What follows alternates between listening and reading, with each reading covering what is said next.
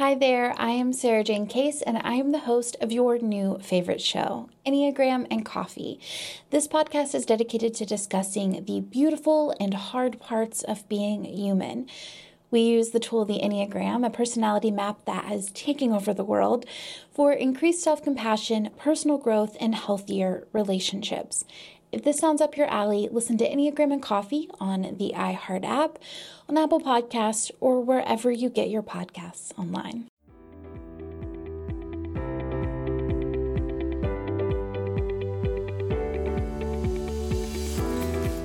Hello, everyone. Dr. Ashurina Ream is a licensed clinical psychologist and perinatal mental health specialist. Her passion for this population arose after becoming a mother herself. She recognized the limited support and education in the community regarding the care for women. This resulted in her pursuing additional education as well as creating resources for those impacted by perinatal mood and anxiety disorders. In today's episode, we talk about postpartum rage, what it is, how common it is, what causes it, and what can be done about it. Dr. Ream has a few digital courses that I will list out in our show notes, but she also has a workshop specifically for postpartum rage that's extremely helpful and transformative if you want to check that out. Let's dive in. Just a little disclaimer before we start this episode. This podcast does not provide medical advice. The information on this podcast is for informational purposes only. No material on this site is intended to be a substitute for professional medical advice, diagnosis, or treatment. Good morning, Dr. Ream. We're really excited to have you here today. Thank you so much for having me. So we are going to talk about a topic that I think is not talked about nearly enough. And I have experienced this intermittently in between, all four of my kids. And really specifically, it was after my second that I experienced it to another level. And it was really all consuming and very difficult to deal with. And I had no idea that it was even a thing until, when I had mentioned this on my stories, everybody was like, oh my gosh, this is happening to me too. And so do you mind just defining for us what is postpartum rage and how common is it? Absolutely. So you're not alone when you say that you've experienced this and you didn't know it was a thing, because nearly every single woman that I've met with in my practice says the same exact thing. And it isn't until I'm doing my assessment and I'm asking them specific questions about their feelings of anger or rage that they will cautiously start to disclose what their experience has been like. The terminology postpartum rage or postpartum anger is just now starting to get some recognition, and people are starting to talk about it a bit more. And this is an experience that can be a symptom of postpartum depression or anxiety, or perinatal depression or anxiety. So what we've thought in the past is that women that experience postpartum depression, they're weepy, they're sad, they cry, they isolate, they don't want to do the things that they need to do to live their lives. But what we've also found is that there is this profile, there's this subset of women and parents that are experiencing more irritability and anger and rage. And what that looks like is the smallest things set you off. So it's not the actual experience. Your partner leaving out a bottle is not something that would trigger anger normally in you. So this comes as a surprise. It's not characteristic of you. You perhaps didn't experience this at all to this degree prior to becoming pregnant. It can show up during pregnancy and any time in that postpartum period. But what most commonly I hear in my practice is if this is setting off this like hostility in me, it's almost something I cannot contain, these feelings of anger and rage. And perhaps I yell or I throw things, or I feel like I cannot contain it and it's explosive. And that's just basically, these are the stories I hear in my practice about what this looks like and what this feels like. It obviously can be on a spectrum from irritability and annoyances and agitation to more of that rage, anger, fury, where it's big and it can become violent and volatile. So it can be a symptom of, like I said, perinatal anxiety, depression, or it can stand alone and it can show up and surprise anybody who's experiencing it. And as far as like how common it is, this is really hard to understand and to really get a good picture of it, because not many people are talking about it, and people don't want to share. And it isn't until someone does share that, we give permission to all of those other parents to say, oh my gosh, me too. I live that too, but I've never told anybody because I just never felt safe enough to say that. Yeah. And I feel like it's one of those things where, the mom just feels this shame that goes along with it. Like, they feel very alone in those feelings. They don't realize that other people are experiencing the same things. And to even mention it to anybody, just, they just feel like overwhelmed with shame. Like, why is this happening to me? Like, why am I doing this? So absolutely, it's just so important to talk about. So I know you mentioned it can show up in pregnancy, and it can show up. Now, can it show up anytime postpartum? Like, when does it typically manifest? Like, when is it most commonly manifested? Yes. So when we talk about perinatal and the perinatal time period as it relates to mental health conditions, we typically say anytime during pregnancy, and as far as like the onset and that first year postpartum. We do get some people that will have right away postpartum, they're experiencing these feelings. Some people will start to exhibit these symptoms 4 to 6 months postpartum, but typically that first year is when the onset of anger or rage will come up during pregnancy for some people, but within that pregnancy first year postpartum. And it can linger. That's the thing, the kicker. People will ask me all the time, well, my child is 2, my child is 3. Why am I still having these symptoms? Well, recent research has been looking into this and following up with, particularly with women. And what they're finding is that if the level of depression or irritability that they were experiencing was moderate to severe, they will still have lingering symptoms. Even at 3 years postpartum, some women are still exhibiting these symptoms. So onset pregnancy and that first year postpartum, but the symptoms can definitely linger for a few years. What's causing this? This is to be determined. Yeah. But when we really try to understand, is this a product of anything that's changing in our body physiologically? We don't know. What we do know is that there are a lot of environmental things that are changing. And there are some things that do put us at risk. Can I be completely, sure this is what's causing it? No, I cannot. But what I can say is that there are specific people that have risk factors. So for example, if you have a tendency to be, perfectionistic, or if you've had a history of anxiety, depression, or any other mental health condition prior to becoming pregnant, you're at risk. If you have a family history of mental health issues, if you have, inadequate support or some really difficult things going on in your life, whether it's financial, relational, environmental, regarding your employment, there are so many things that we can look at that are risk factors for any of the perinatal mood and anxiety disorders. But what we do know is that there are these exacerbating factors, these things that make it much worse. And that is these, I call them like your unmet needs, or these buckets that we have that are necessary for functioning that are not being filled. And those are being just the desire or the need for, adequate nutrition, rest, support, sleep. Sleep is a huge risk factor for anger and irritability. I was actually going through some research several months ago, and it was talking about how sleep deprivation is tied to the expression of this anger and rage that a lot of women and mothers have been talking about. So no wonder why we feel not our best when we aren't getting adequate sleep, because it's a doozy, right? Yeah, I had a lot of people mentioning that when I had asked for questions for you. They were like, well, how do we tell the difference between, I didn't get enough sleep last night and I'm like off the charts today with my anxiety and my postpartum rage. Like, how do I tell the difference between the two?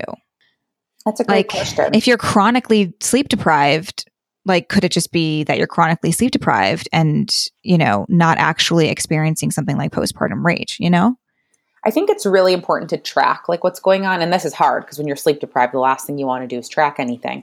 But what's happening on those days after I did get some good sleep, or what's happening on those days when I did perhaps take a nap or get what I feel is adequate rest? Am I still sensing that agitation in my body? Or do I feel like it is not, it's not present. It's not there. That's one thing. And the other thing is it very much can be a product of sleep deprivation. And sometimes it doesn't really, I mean, I hate to say it doesn't really matter like what's causing this. If I'm experiencing it, I don't like it and I want it to go away. Right. That's like sometimes when we talk about, depression and if it's postpartum versus like major depressive disorder and people want to know, they really want to know. And I get that. I get the desire to really know what's going on with ourselves. But for the most part, when we look at how am I going to make this better, it usually looks the same unless it is a product of like a medical condition or something that we need to resolve that way. But for sleep deprivation, obviously, yes, the treatment approaches, we want to figure out a strategy or a way to get adequate sleep. Yeah. So is there a way or like an example you can give us to kind of show us the difference between a woman that's experiencing postpartum rage and then a woman who is experiencing just like the typical ups and downs that happen with, the adjustment of your hormones and things postpartum, because you can get edgy and you can get angry and sad and anxious and all of those things with your hormones, fluctuating. But what is like some of the big differences between like, okay, I know that this woman is definitely experiencing, postpartum rage or postpartum anxiety and postpartum rage, as opposed to, I think these are just like the regular movements through the hormone fluctuations? I think a really important piece is the severity and the duration. So, how long is this lasting?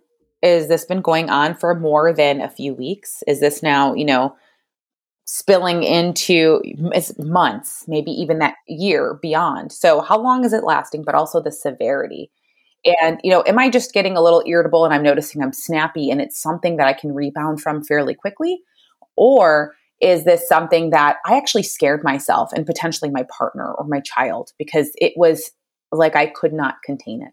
So it's that spectrum of, if I'm annoyed and I'm having this like irritability from time to time, that's one thing, right? And I can manage that. But when I'm finding myself in a fit of rage, and I actually have a personal example of this, that is the reason why I started to really dive deeper into postpartum rage and anger. And maybe if I share this will be like a good way to understand like what is to be expected or not.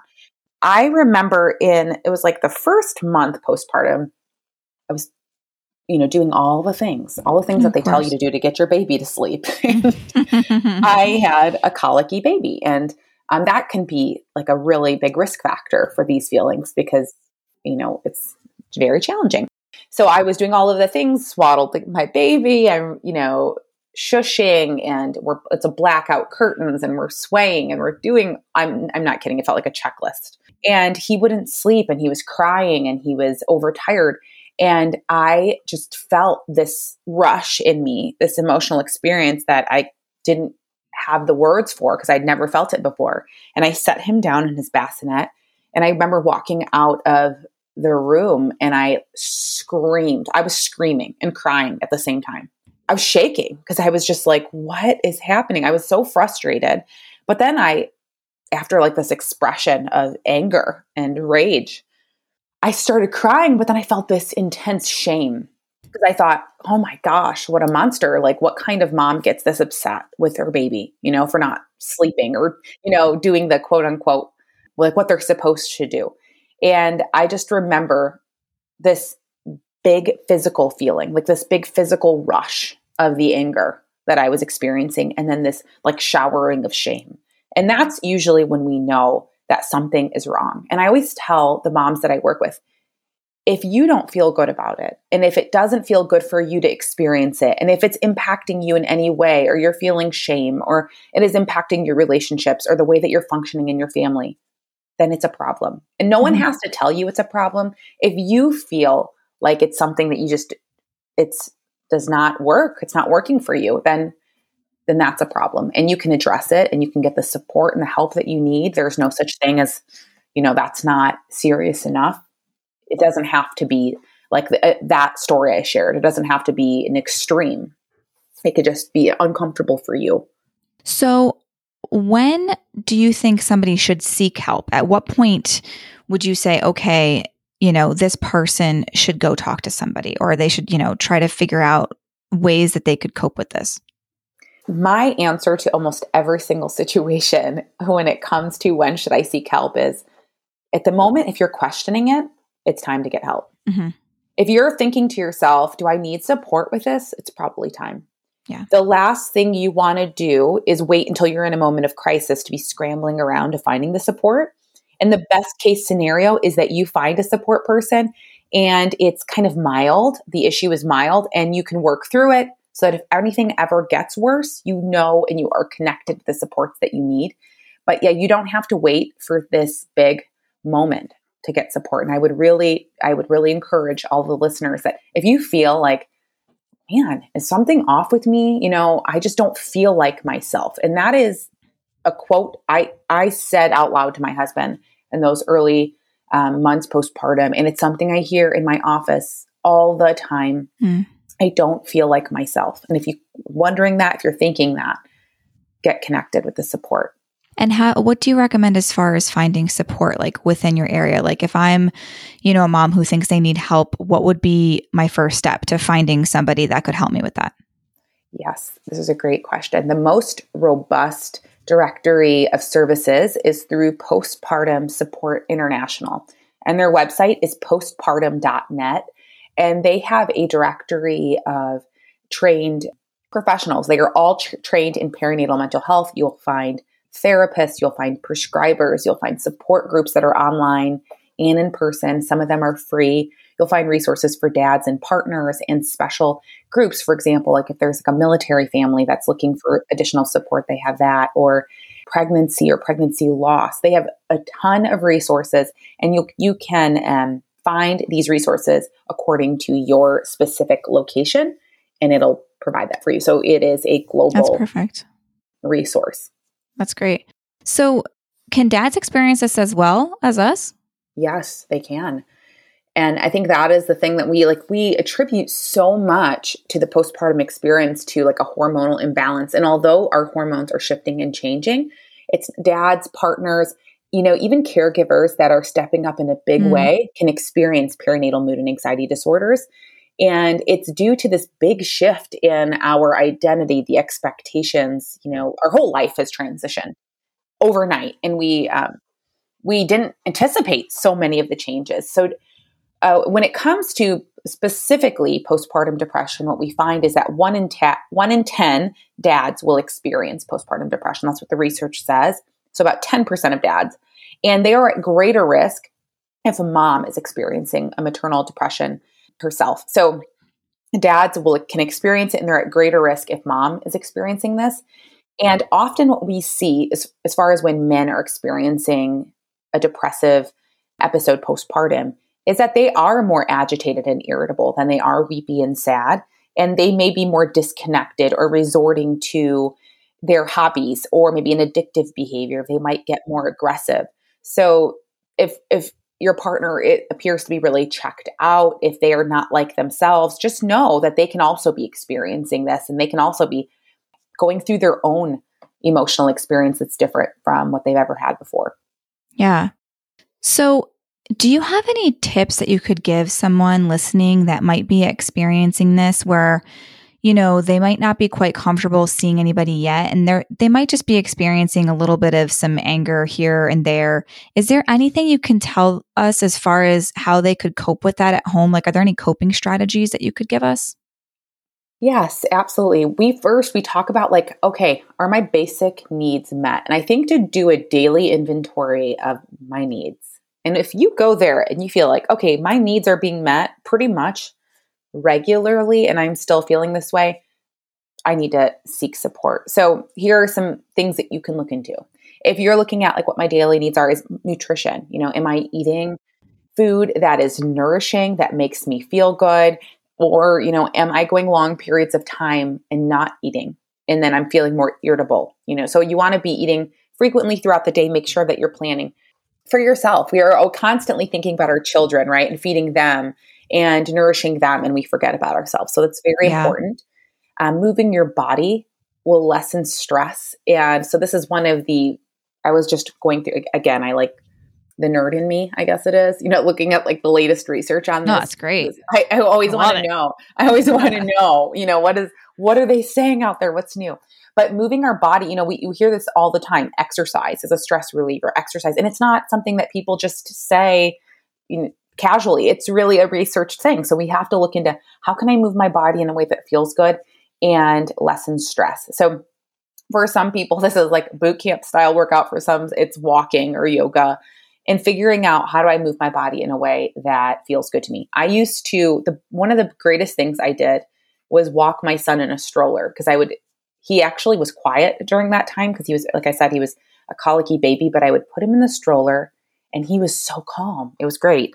So I would go for walks and I would get like a multitude of self-care because I would move my body. I was getting exposure to the outdoors and sunlight. And I would get to sometimes listen to a podcast that made me feel human and made me feel like I was having this connection with other people. And I would do that and I would walk around and it would be like this, by the time I'd get back, took a load off. That felt so good. So moving our bodies. And then again, like I talked about earlier, sleep and rest. And I know this is hard and I know this is challenging personally. I know this is challenging, but figuring out a plan for, who can step in and how can I take a break to rest or take some time away. And we also know that taking time for yourself, whether that's 15 minutes, 30 minutes, an hour, your environment, your life, your experience, and what's possible and what's not.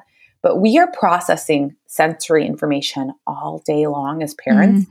So we need this space where we can take it in, process it, and not be overloaded. Yeah. Taking time for ourselves is crucial. And last is like, how much support do I have? Do I feel like I'm managing the parental load by myself? Do I feel like I'm the default parent? Do I feel like there's limited support in my environment? Is there anybody I can talk to?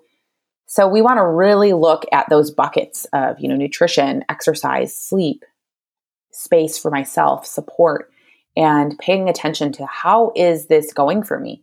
Yeah. What am I doing? And I don't mean that you're going to get this all right for all of them every day of the week. It's just not possible. But are there a few of those that fall higher on that list? They fall higher on the priority list that you're like, okay, I know that when I eat well and I move my body, I'm a better mom. I'm a better dad. So paying attention to that and trying to move the needle in the right direction there. Yeah. And I'm going to kind of go back to what you were saying about exercise, because I know so many of the moms like in my community group and over on Instagram are always saying, well, where do you find the time? Or like, I just can't seem to schedule this in. And so I just want to address that really quickly too. And maybe you can I know you said you were doing your daily walks with your baby in the stroller and all of that.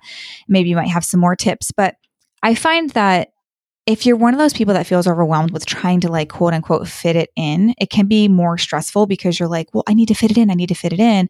But if you just look at your schedule like the week ahead of time, so like on a Sunday, and you're like, okay, how am I going to incorporate moving my body this week? And just figuring out which days that you could literally schedule it in, like talking with your partner and saying, hey, on Monday from 2 to 3, I'd like to do a walk, or I'd like to do whatever it is, a class, whatever you feel like fits you well and will serve you well, and getting it scheduled in there. So it's on the calendar. This is happening. You're sharing that with your partner. Your partner's on board. For me, it was always getting up early, and getting up early wasn't the case with, after my third was born. After my third was born, she was an early riser. And so that wasn't a possibility. With my baby now, typically she'll sleep more till 7 o'clock. So I'm able to get up early, and she's a baby that usually only gets up once a night. So it will vary depending on, how your baby is or how all your children are. And after each baby, it might be different. You might be early to rise and work out then, or you might find that working out later in the day when your partner's home or something might work better for you. But just like getting it scheduled in there and trying not to stress about it and saying, okay, this is my time. I'm going to get it on the calendar, and making it work for your family, I think is just so important. And it's totally doable. I mean, with 4 kids, I can tell you it's totally doable. We have a lot of things going on. We both prioritize moving our bodies and exercise because truly we are much better parents when we are taking care of us, right? Yes. And not just ignoring our needs. And the other thing I've been doing very recently, and I'm very bad at it still, but trying to get up and go downstairs. And if the only thing you do all day is go into the cabinet and get a glass and fill it completely up to the top with water and just stand there over the sink looking outside for the next 2 minutes and just downing a glass of water to start off your day, you are on a good start. Like if that's all you do all day, you can be like, oh, but I chugged that 16-ounce glass of water this morning. Like that, and I have found that starting off my day like that, I don't know what it is. It just makes it so that my day seems like I'm accomplishing more. It's just such a weird thing. I think it's just your mindset. And it's such an easy thing to do. And it takes just a minute or two. So, and if you have more time, like 5-10 minutes, squeeze a little lemon in there, take a walk around your yard, just taking in, whether you live in the woods or the city and just looking at things and getting that like outdoor dose too at the same time before everybody wakes up is going to do wonders. So I just wanted to kind of add that in, just kind of like something I've learned along the way that's just really helped. Absolutely. And when it comes, like the thing is, every season in parenthood changes. So at the very beginning, what you are able to do then is different than what you can be able to do down the road. So it's just like changing our expectations too. And I think if you come with the mindset of like, I cannot ever work out if my kids are around, then you're not going to be able to work out with your kids around, So I remember having this, like, I come from like a background of I can work out whenever I want to, and I love to exercise. And now it's a big shift. It's a big change. And part of me didn't really like that. I didn't like that I was being interrupted, 15 times during this 20-minute class that I was trying to do. Right. But I had to adjust my expectation and say, like, this is a short season. I'm not going to be doing this way forever. I just have to know that it's going to change. And it has. I mean, I went from, and a lot of my clients do the same thing. I was doing a lot of workouts that were in my living room. Yeah. We've turned our downstairs into a gym because, taking an hour and a half, 2 hours out of my day to go to the gym and drive there and drive, it just doesn't make sense. Yeah. I mean, if my kids get up early, they know where I am. I'm in the basement, I'm working out, and they come down there, they can read books, they can play with whatever, but they're, for the older ones, they don't interrupt me.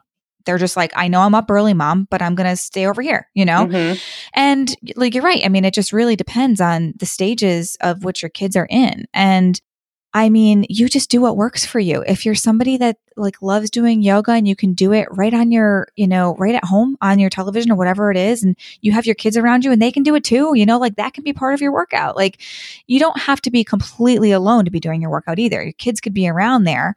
It's just, of course, you're not getting like that one-on-one you time because you're also engaging and sometimes having to, like in my case, break up fights. But you do what you can do. And no matter what, you're moving your body and it feels good. Yes.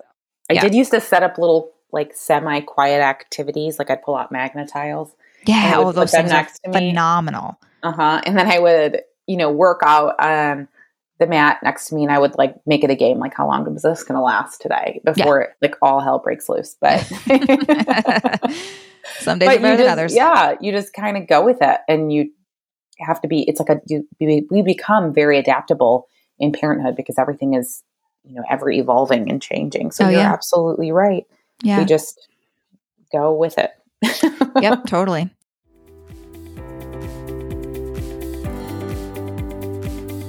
All right. So I think I'm going to jump into the questions unless you have anything. Do you have anything you want to add before we move on? No? No. All right. So, okay. This is a great one. So how do you explain this to your partner effectively?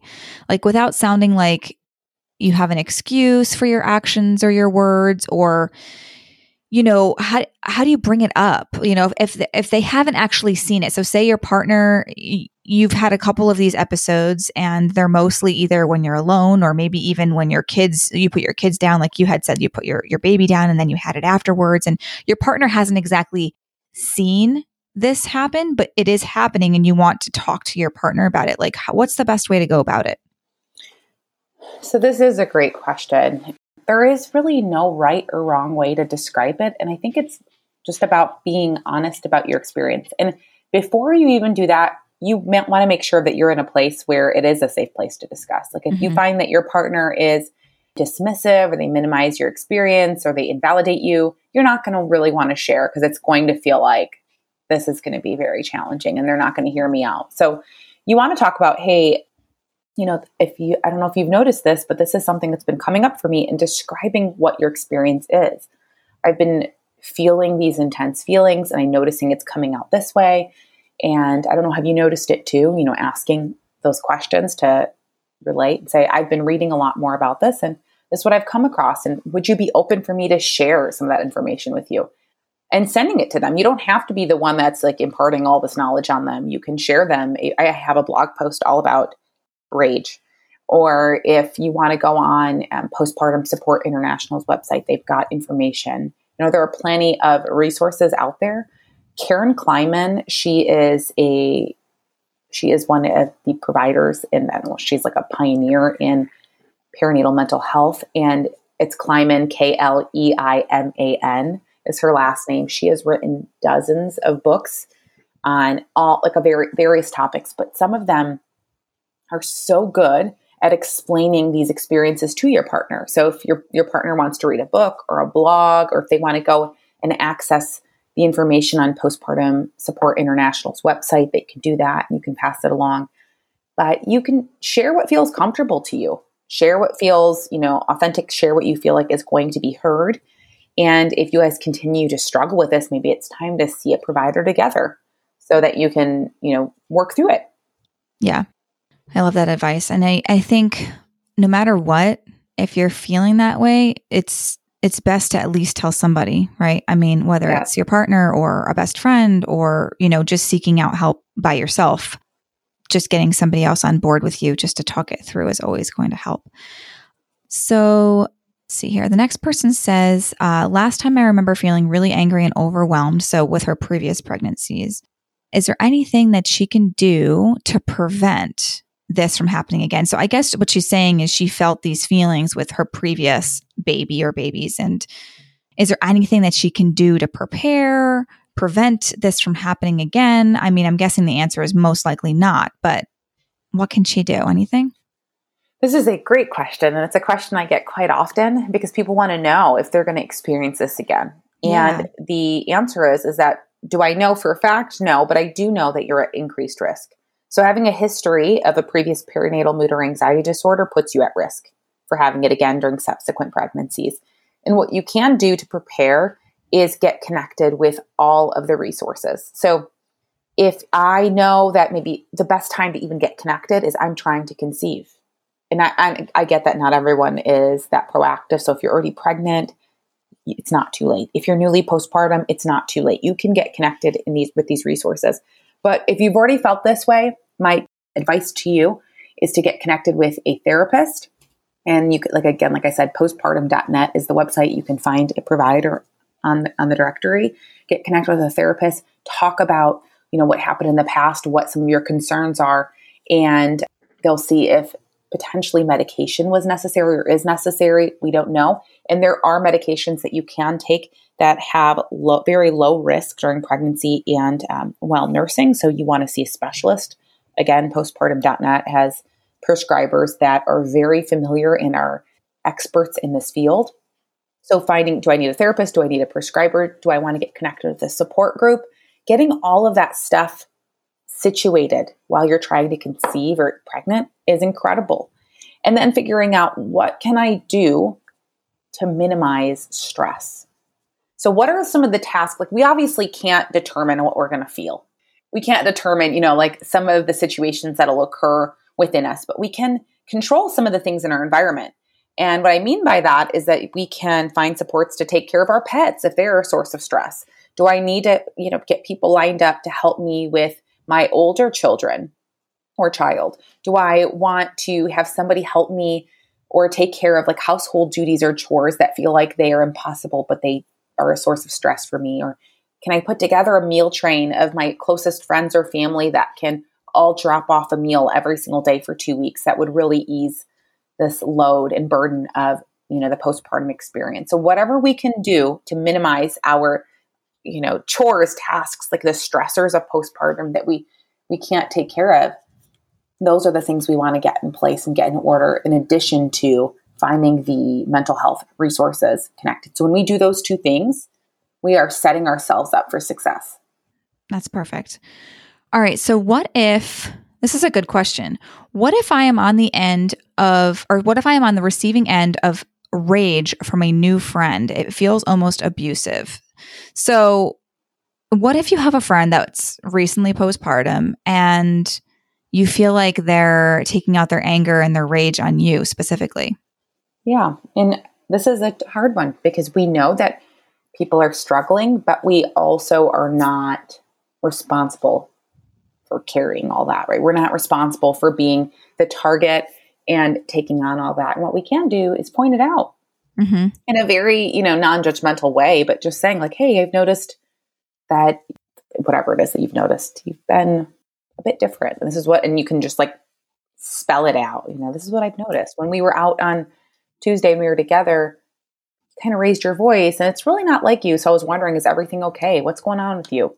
Checking in with that person and asking how they're doing and telling them what you're observing in a very non-judgmental way to see if they are receptive or they will engage with you. And if they don't, and they just become continuously angry or like the person that submitted the question said, abusive, you don't have to stick around. And it's okay to, create space between you and that person for this time while they find the help that they need or the support that they need.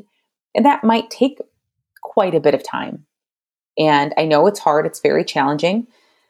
I remember feeling like I wasn't myself postpartum and thinking like I didn't even know that it was happening. And most parents don't. Most parents don't know it's happening until it's gotten better. And they think to themselves, that was a really challenging time. Yeah. That was really hard. And they might not have the words for it. So keeping in mind, like we don't want to obviously be hurtful and harmful with what we say, but we are allowed to set boundaries. We are allowed to say, I need to take my space for myself. Yep. All right. So I had a few questions about this. And so I find this interesting. So is postpartum rage after you stop breastfeeding common? Is that something you see in your practice? Like, they're telling you, oh, I just weaned my baby and now all of a sudden I'm having all these feelings of rage and anger. I had that come up a lot with some people saying, oh, I didn't have any issues of this at all during my pregnancy or postpartum until I weaned my baby. This comes up a lot for me too. So yes.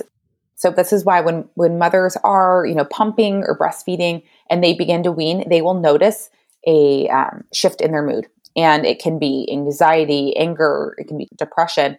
And if you already experienced these changes in mood early on, and then you felt like you were in the clear, quote unquote, and then you start weaning and you are finding like you're revisiting a lot of these fluctuations in your mood, it is something that does occur. And it typically lasts for a few weeks while your hormones are trying to adjust. And if it persists, like you're noticing, okay, I actually weaned a few months ago and I'm noticing this, you want to find a provider and you want to get connected with support because if they can do something to help you or make it better, that would be incredible, right? But it's something that I experienced and I already knew about when I was in the weaning process, and I was like preparing myself, like you're bracing yourself. And sometimes knowing that it's going to happen does feel comforting because you know that other people have experienced it. Right. And, the question is, am I going crazy? What's wrong with me? Like that's just something I get from so many of the parents I meet with, but it does happen. Yes. It should resolve, once your hormones regulate. But if you're noticing like, okay, I'm a few months out, this is not changing. I still feel this way. Get connected. I feel like now that's something that's really not talked about is when you do wean your baby, all of those feelings that come along with that are so unexpected. I mean, and they're so real, right? And I'm already dreading it with mine now because she almost is like self-weaning because, when they're one, they're like, oh my gosh, trying to breastfeed a 1-year-old is like my worst nightmare. They're trying to do a million other things. They're like, the milk's not coming out fast enough. Like, oh my gosh. But it's just, there are so many feelings and those might even be tied in with, like I'm not ready to wean yet, but we have to because of X, Y, and Z. And so there's all these emotional feelings about it. And of course with the hormones leveling out and figuring out where they need to go, it's like this crazy influx of just your ups and downs. And I feel like it's almost worse than like after you give birth, it's like, Oh my gosh, it's really, really hard. So for those that are listening, like that is a totally normal feeling, and you're definitely not alone if you feel like, wait, I'm weaning my baby. Why do I have all these crazy feelings right now? Yes. It's not even just that hormonal piece. It's like what you said. It's the emotional connection. I didn't enjoy breastfeeding, to be very honest here. The first 6 months were so challenging, and I weaned my son when he was about 15 months, and I remember crying. I was crying, and I'm like, "Who am I?" Like, I didn't even like this. No. And I was like, I didn't even anticipate being this person. I didn't like. It was a challenge from the start. It didn't feel good, and all those things. And I think that sometimes when you do, you are breastfeeding, it feels like, well, what is going to replace this connection? And I think that's also like this part of like a societal belief that, breastfeeding is what connects baby to mom. And that's not true, because we are connected in so many other ways. And my gosh, I always joke, if my son could crawl back in, he would. We are very much connected, this kiddo and I. Yeah. So exactly. You don't have to be nursing to be able to connect with your baby. So I know we kind of briefly touched on this, but why is it that postpartum rage literally comes out of nowhere? And so, I've had several instances of this, throughout the last 8 years of having babies. And all of a sudden, it really truly is. Like you had mentioned, like it's like this big, huge wave that's just so sudden. And then it happens in an instant, and then it's gone. And it's like, what just happened? It literally feels like it's something supernatural that's taking over your body. Like, why does it happen? Why does that happen like that? It's really hard to know why it is so abrupt, but I do think that much of it is due to the fact that we are kind of stripped away of all of our coping skills postpartum. And like we're running on empty for as long as we can before we can't anymore. And that's really what I notice, like from the parents that I meet with. I've taken your part of your identity away, right? You just shifted identity overnight, immediately. And there's just such an abrupt change. So you went from potentially whoever you were before bringing home the baby. You were maybe working, maybe not. Maybe you had these hopes for a relationship. Maybe they've changed. You were sleeping, now you're not. All of these things shift. The expectations, what you thought it would be like, and now it's here, and you're like, well, this doesn't match up. You've stopped doing all of the things that you could do kind of freely to take care of yourself, and you're not able to. And we have just shaken up everything. That transition to parenthood, whether it's your first baby or your sixth baby, it'll shake you up to the core. And now we're like, you are going to be sleep deprived, but we expect you to be up 24/7 caring for your baby or babies. Yeah. And it's like, well, you can do that for so long until you can't. Yeah. And I think that's what brings on, like, that's what presents that anger and rage. It's like, almost like just coming to just a head, Exactly. It's just everything all at once. Yeah. That makes sense. It's like that gas, your little light comes on that says 20 something miles till empty. I'm the person that light. This is emergent. And I'm like, wait, 26 miles, I can still make it. That's kind of what. Let's see how far we can push this. And that's what it's like. And then all of a sudden you see stars and you're like, okay. Blinking stars. I don't know if that's good or not. And then, explosion. But really it's like your car stalls. And that's kind of what it is in motherhood. It's like, okay, I've depleted all of my resources. I have nothing left. Do you know what the statistics are of those that do struggle with postpartum rage? Like, do we have any? I have searched, and there isn't anything that I have found. And if somebody does know that they've got better access to resources, I have looked at this repeatedly, but it's really hard to tell because it's just kind of an inaccurate number. I mean, how many parents are coming out and telling their providers that they're experiencing this? You said it was like, can sometimes just be a symptom of something, so like if you have postpartum anxiety, having this rage is also like a symptom of that. And so it's probably just one of those things that's really hard to collectively get, a number as far as how many people are experiencing it. Right. It's not something we expect parents or moms in particular to be like, right? The idea in our mind is that mothers are nurturing, they're gentle, they're loving. It's love at first sight. I'm tender. And those are the things we want to say. We don't want to tell people, I'm angry, I'm irritable, I'm not enjoying this, and I yell a lot and I throw things. Like, no one wants to disclose that. So it's very challenging. And that's why for providers, if there's a provider that's listening, it's so important for us to ask specific questions and leave it to chance. Ask the specific questions about the anger experience and ask if they're feeling, your patients are feeling this, and knowing that questions to ask is so important. That's what I was just going to ask you too. It's going to be my next question for you was, what do you think about the way that we screen women postpartum? Because I know for me, all 4 babies, what I did was I went in at my 6-week appointment, which I won't even get started on because I talk about it all the time. But we go in 6 weeks later after giving birth to a baby. And in a lot of cases, these are first-time moms, and it's like you have no idea what you're doing.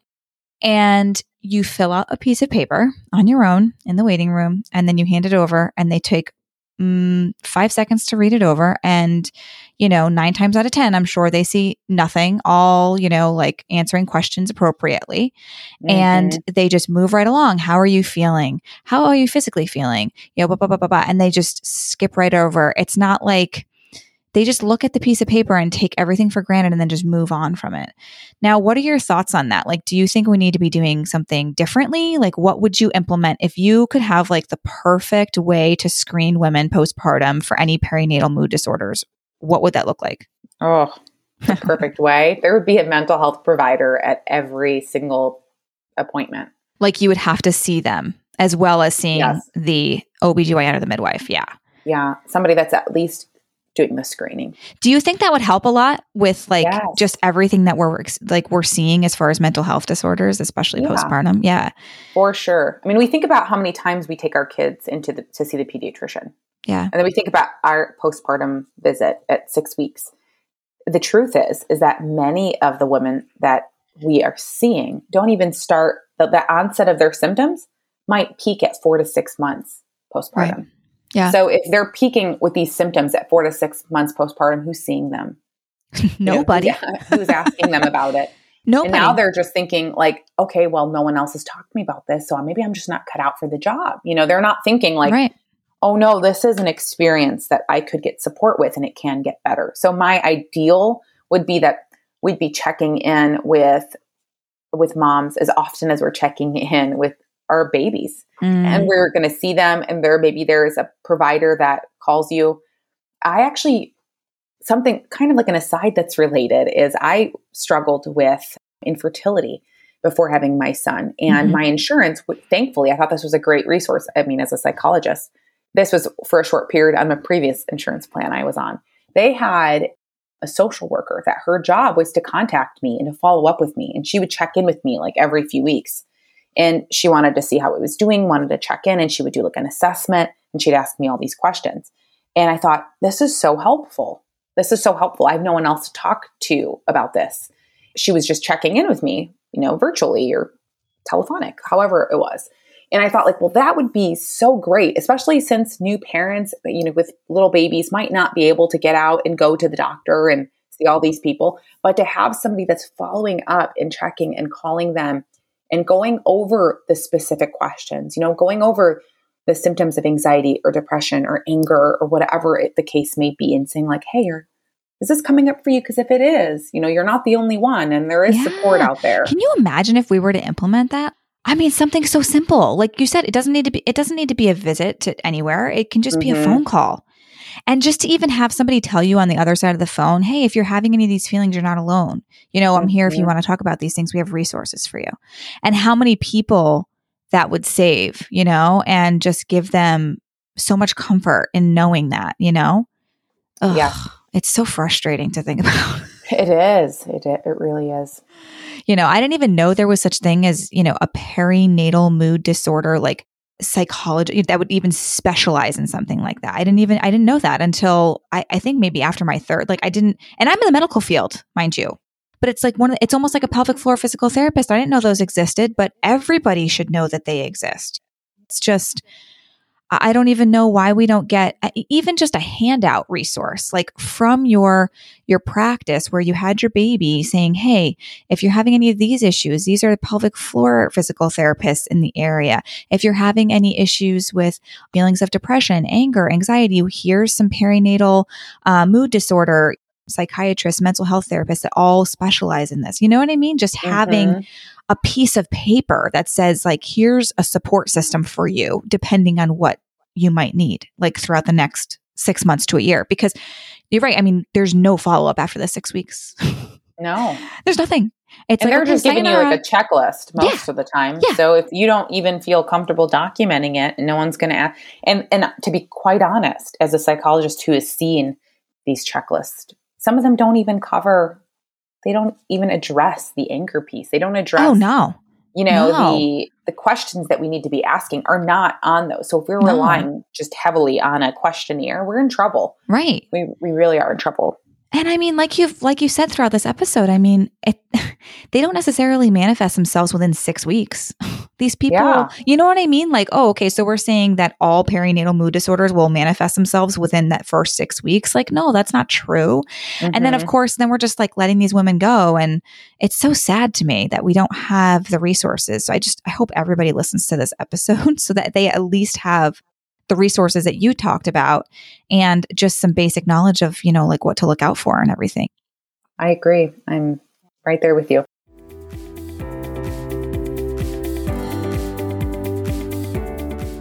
So, all right, I have 2 questions I ask all my interviewees. So the first question is, this doesn't have to do anything with what we talked about today. It can be about anything. So if you could give one piece of advice to a mom, what would it be? This piece of advice is great that you asked me this question because this is a question that comes up a lot. And my response is kind of like off. So I think most people don't know where I'm coming from. But I always say that you're allowed to change your mind. And the reason why I say that is because I remember being in my early days postpartum and having this really rigid thinking of what I needed to be and how I should be. And that was based on like pregnant me or, the me that didn't have a baby and didn't know. So I was like holding on to these like rigid expectations, these rigid ideas of what I needed to be. And I wish somebody would have told me, you can change your mind, Yeah. You don't have to do that. It's okay. Yeah. Because I would have probably hugged them and cried. Yeah. Knowing that I had that permission. I think that's great. Yeah. I mean, I can't even remember with my first, I made all of these like decisions like, okay, my baby every night, I'm going to do a bath and I'm going to do a baby massage. And this damn baby massage gave me so much stress. My baby freaking hated it. Okay. She was colicky like yours. It was my worst nightmare. 3 months of crying straight. We bounced her from 3 p.m. to 11 p.m. every night. Yep. It was my worst freaking nightmare. Honestly, I don't even know how I had kids after that, but all my other kids were fine. I swear she was feeding off of my energy, to be honest with you. Because my energy level was, of course, like through the roof, severe anxiety. I had like breastfeeding jaundice. Like my baby had breastfeeding jaundice, which is basically like your breast milk it didn't come in quite quick enough. And then, they weren't able to, anyways, it's this long whole thing that made me feel like a terrible mom, of course, which wasn't my fault at all, right. But then led to all these other things. And then she cried and cried and cried. And I don't even know where I'm going with this, but I thought this baby massage thing in the bath was like really going to be the changer for her. Yeah. And so I felt like tied, like married to this idea of giving her the bath and giving her this baby massage. She hated it. I hated it. I was like, just let it go, Linz, just let it go. Then I was like, no, this is going to help. But yeah, I love that. I love that piece of advice. Okay. So the second question is, if you could make one meal for your whole family that everybody would eat, that's relatively quick and easy, what would it be? Oh, this is, whew. I know. I'm sorry. It's a really tough one. Everybody, you must not know my family. Hey, listen, some people's answers were McDonald's, some have been pizza. It doesn't need to be anything, like literally whatever. It's like a Chipotle bowl kind of thing. That's always a big hit. So I make something like that at home if I'm feeling like I want to. Otherwise, we go to Chipotle. But I'm going to go with that. No one has ever complained. Yeah, no, I mean, those are phenomenal. And you're right. I mean, you could just get a package of like frozen rice, like prepackaged frozen rice, and then pick up a rotisserie chicken at the store and then throw in a bunch of grilled veggies, whatever you have, right? I mean, like black beans easy. is a big hit too. So yeah, there you go. I feel like you always have those in your pantry, right? Some black beans. Like, what's for dinner tonight? Well, just black beans, honey. That's all. Oh my gosh. Well, thank you so much for taking time out of your day to chat with us. I think this is going to be really helpful for everybody, and we really appreciate you, Dr. Ream. Thank you so much for having me. Thank you so much for hanging out with us today. All resources mentioned in this episode can be found in the show notes on lindsayandco.com. To continue these important conversations, head over to Motherhood Meets Medicine on Instagram. Let me know what you learned from this episode and who you would love to hear from next. I always love getting feedback from you. If you're finding value in this podcast, please rate, review, subscribe, and share with a friend. This will help us to reach even more women from around the world. I'll catch you next week. Until then, don't forget to find some time to unplug, unwind, and have a little fun.